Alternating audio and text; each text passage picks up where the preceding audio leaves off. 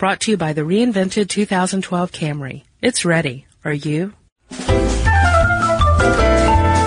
Welcome to Stuff Mom Never Told You from HowStuffWorks.com.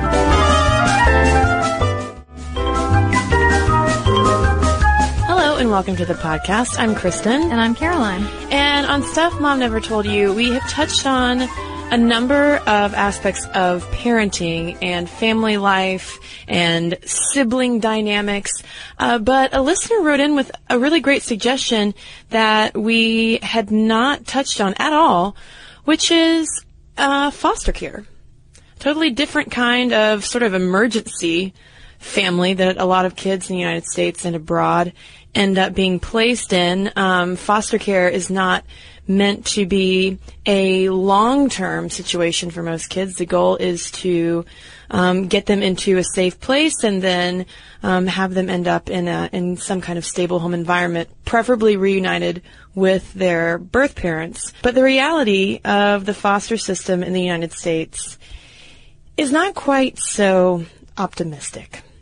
Right. As of September 30th, 2009, there were an estimated 423,773 children in foster care. That's according to the Child Welfare Information Gateway from the Department of Health and Human Services. And just under half, 49% of those children had a case goal of reunification with their families.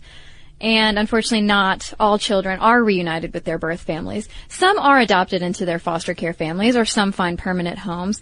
But unfortunately, a lot of children in the system age out, which means that they never found a permanent home. And so they don't receive that feeling of security and permanence that is ideal. Right. They turn 18, and even though they have been essentially wards of the state up until then, they, at that point, become legal adults, and they have really no support system whatsoever. And we'll get into that a little bit later, but just to clarify things, according to the U.S. government's definition of foster care, we're talking about a 24-hour substitute care for children outside of their own homes, which would include non-relative foster family homes, relative foster family homes, which would be living with an aunt or an uncle, for instance, group homes, emergency shelters, residential facilities, and pre-adoptive homes. Yes, and as far as the number of kids entering and exiting every year, again, in fiscal year 2009, 255,000, give or take, children entered and 276,000 exited foster care. And 51% of the children who left the system ended up being reunited with their parents or primary caretakers. 20% were adopted and 11% were emancipated from their primary caregivers. And just for a couple more stats to give you an idea of the foster population, it's typically slightly more boys than girls are in the foster system in the U.S. As of 2009. Those are the most recent stats that we've got. It's 53% male versus 47% female, and the median age of kids entering foster care is 9.7 years, and the average child in a foster situation will move through 3 placements, and 7% of those kids in foster care will stay in the system for 5.5 years, whereas at the other end of the spectrum, 13% will stay in less than 1 month. So there's such a wide range of situations, but sadly with a lot of the outcomes that we found, there aren't a lot of bright spots. No, and I want to talk about a little bit about where most of these foster care most of the foster children live. I didn't realize that it's so concentrated. But according to childrensrights.org, more than half of the children in foster care live only in 9 states, which are California, Florida, Illinois, Indiana, Michigan, New York, Ohio, Pennsylvania, and Texas. Yeah, I didn't realize that either. And compensation for foster parenting is done on a state-by-state basis, and I found it interesting that California is one of those highly concentrated states because they have one of the biggest state-level problems with not fairly compensating these foster caregivers. For instance, this was a study conducted by Children's Rights along with the National Foster Parent Association and the University of Maryland School of Social Work in 2007. And for a 2-year-old in the foster system, the foster parents would be reimbursed $425 per month. When they went in and actually calculated the cost of living for or caregiving for that 2-year-old, the study found that the state should be paying them 61% more. 61% more at a rate of $685. And that will go up, and that's just for a 2-year-old. If you take it in a 16-year-old, the cost of living goes up even higher. And probably for that reason, in 2009, the California Court of Appeals ruled that the state's money compensating foster parents is so low that it violated federal child welfare law. Yeah, it was illegal and insufficient. Mm-hmm. And according to the LA Times writing about this, the number of children placed with families had plummeted as costs rose and fewer families were willing to take in children. So not compensating families enough for the foster care they provide is directly affecting how many families take in children. Right. And we should say that this podcast is going to focus more on the situation for the kids rather than how any kind of training or process that parents go into to take kids into their homes. And I guess before we go further, maybe we should talk a little bit about how the foster care system in the United States came about. Indeed. References to it go all the way back to the Old Testament and the Talmud, where caring for dependent children was established as a duty under the law. So it wasn't something that people never thought about. Mm-hmm. Taking in children was part of, as was taking care of widows. The English Poor Law in the 16th century led to more stringent regulation. And in 1562, those laws allowed placement of poor children into indentured service until they came of age, which doesn't sound like it's a precursor to the foster care system, but it is. The practice actually followed Europeans to America and was the beginning of placing children in homes. And then for a little historical fact, in 1636, Benjamin Eaton became the first foster child on U.S. soil, although I guess it was not technically U.S. soil, obviously, back then, but the first person, first kid geographically. In the region that was to be known as yes, the United States of America. But it wasn't really until Charles Loring Brace in the 1830s that the foster movement in the United States really took off. He was the founder of the Children's Aid Society, and he came up with this idea of taking indigent children from the streets of New York to move them to the Midwest and the West because of the new train lines. And he was like, we could take these kids from the city streets, get them out to what were called free foster homes in the Midwest, and they could farm, they could be out on the land and be in a much healthier environment. Right. He definitely thought that raising a child took more than just, paying for them to eat. They needed gainful work. They needed a supportive, wholesome family environment. And so, he advertised in the South and West for families willing to take in children. And this was really the beginning of institutional care.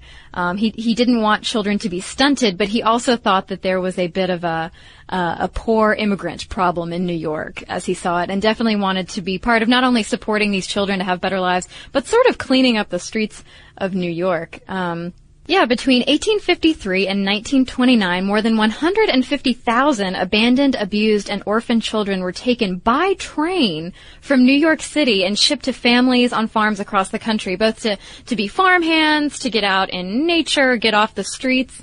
And although these trains were referred to as orphan trains, many weren't actually orphans, but were actually surrendered by their families.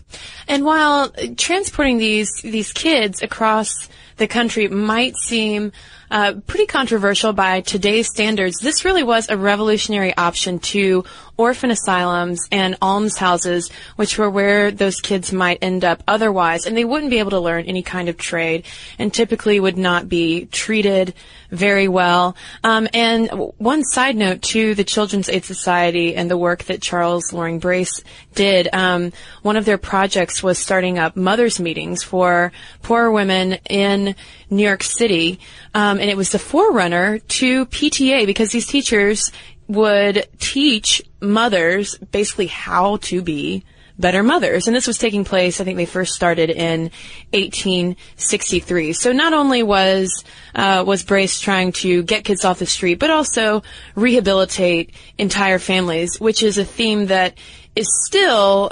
idealized in the foster care system that we have in place today. But it's a hard and challenging goal to meet in reality. Right. And you could say that it's a challenge because out-of-home placement is associated with disruptions in attachment. And this is according to a University of Iowa Hospitals and Clinics analysis from 2000.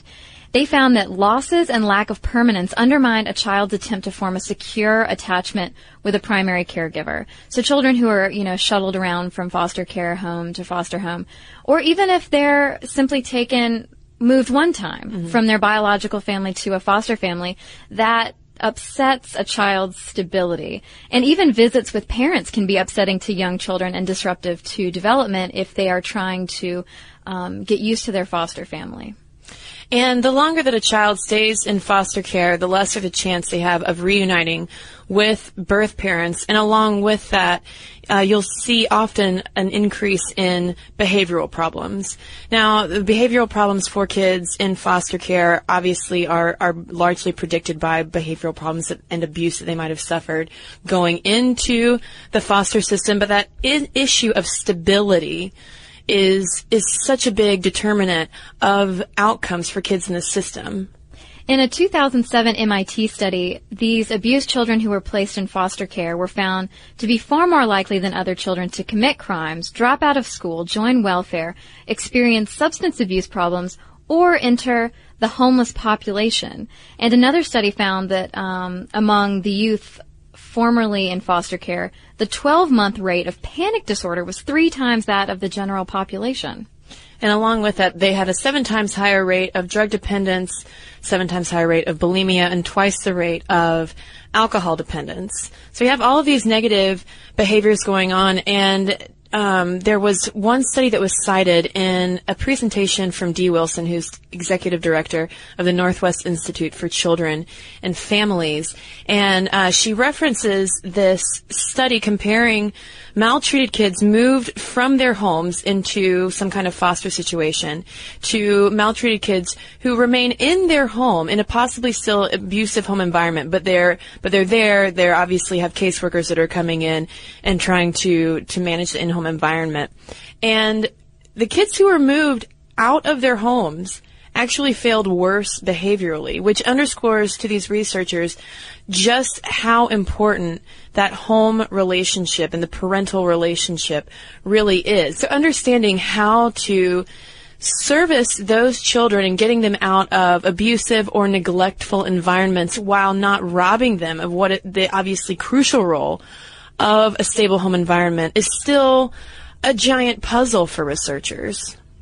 Yeah, and the recommendation out of part of a Casey National alumni study, and they refer to youth formerly in foster care as alumni. One of the recommendations is to increase access to mental health screening and treatment for youth in foster care and those who have been adopted out or aged out, because they just tend to have more of these problems that we've talked about. Mm-hmm. A lot of it comes from that disruption in the family life and the connections to their family.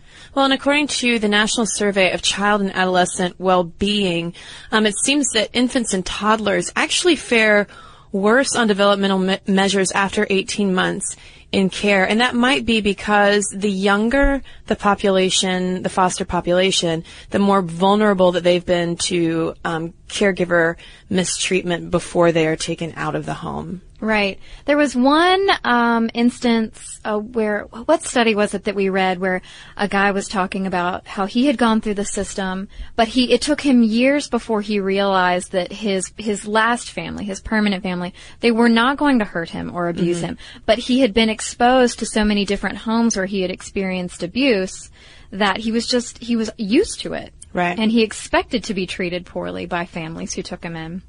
And there's also some scholarship indicating that kinship care, as in moving children out of maybe a home with their parents to a relative, is more stable than foster care. And again, it seems to be that connection to the family. But I'm sure that it is a huge problem for these caseworkers who obviously they want to ensure the best treatment for the children.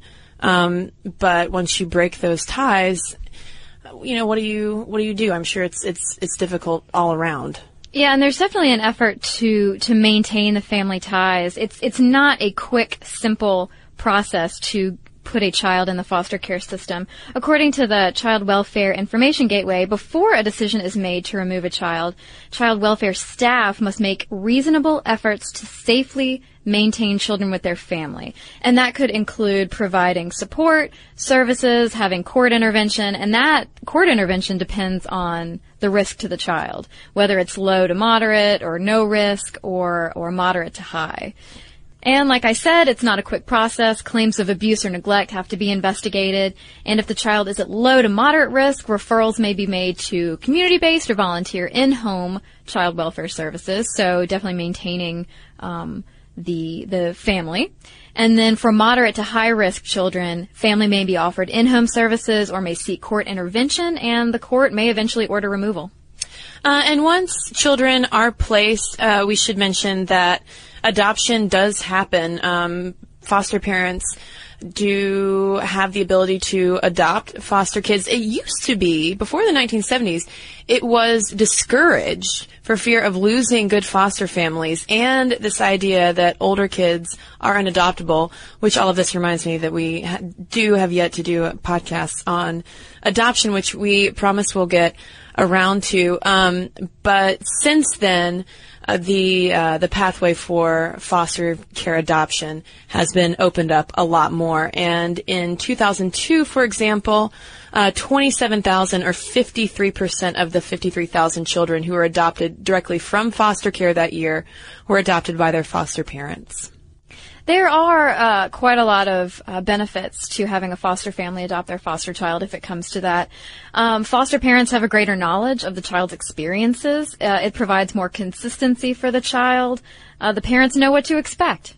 If the child has previous issues, maybe coming from an abusive family or having drug or alcohol dependence, and they're familiar with the birth family. So if the child, if there are ties there, if the child is trying to maintain ties, or the family wants to maintain ties, they're familiar with the family as well.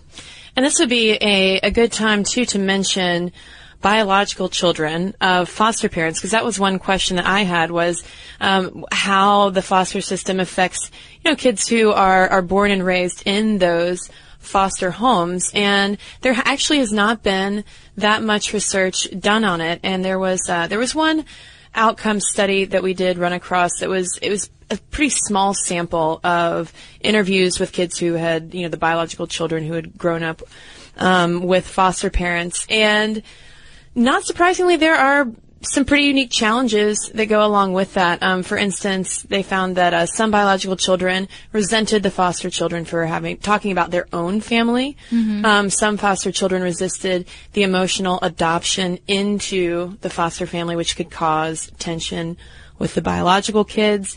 And some biological children noted strong feelings of being less important to their parents because their needs were perceived to be less great. And they even included this diagram of sort of a hierarchy that can sometimes just naturally evolve within foster families between the needs of biological children versus the foster children, and how parents can, service all of those things while maintaining healthy relations between all of the kids. Right, and it depends on how long the foster child is with the family, as far as how close they get with all the members of the family. And some children reported in this study, they talked to 4 adults and 5 children, like still children, biological children. And some reported that while the foster child was taken in, he or she did not become part of the nucleus of the family. And there were several reasons given, some of those being maybe the family is burned out, the kids are feeling burned out from taking in someone and caring for them.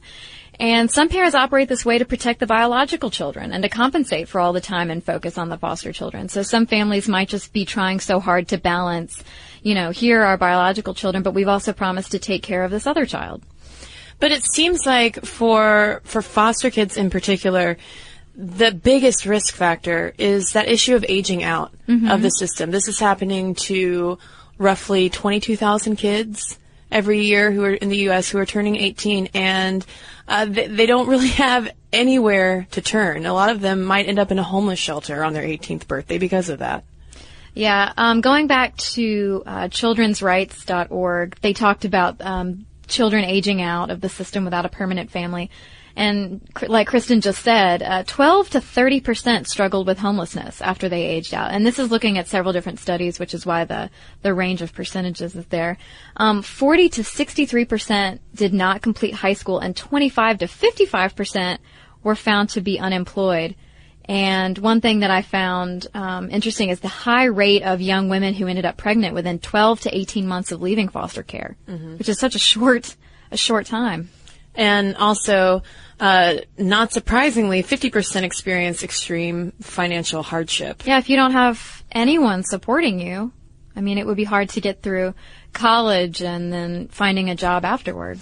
So we have painted a pretty dire picture of foster care in the U.S. On a more positive note, to end things maybe on an upswing, the government has tried to address some of these problems in recent years. The Pew Commission on Children in Foster Care, sponsored by the Pew Charitable Trust, underwent a 2004 year-long intensive study of the foster care system in the U.S. And as a result of the recommendations that they made from that research, in October 2008, Fostering Connections to Success and an Increasing Adoptions Act was passed unanimously by Congress and signed into law by President Bush.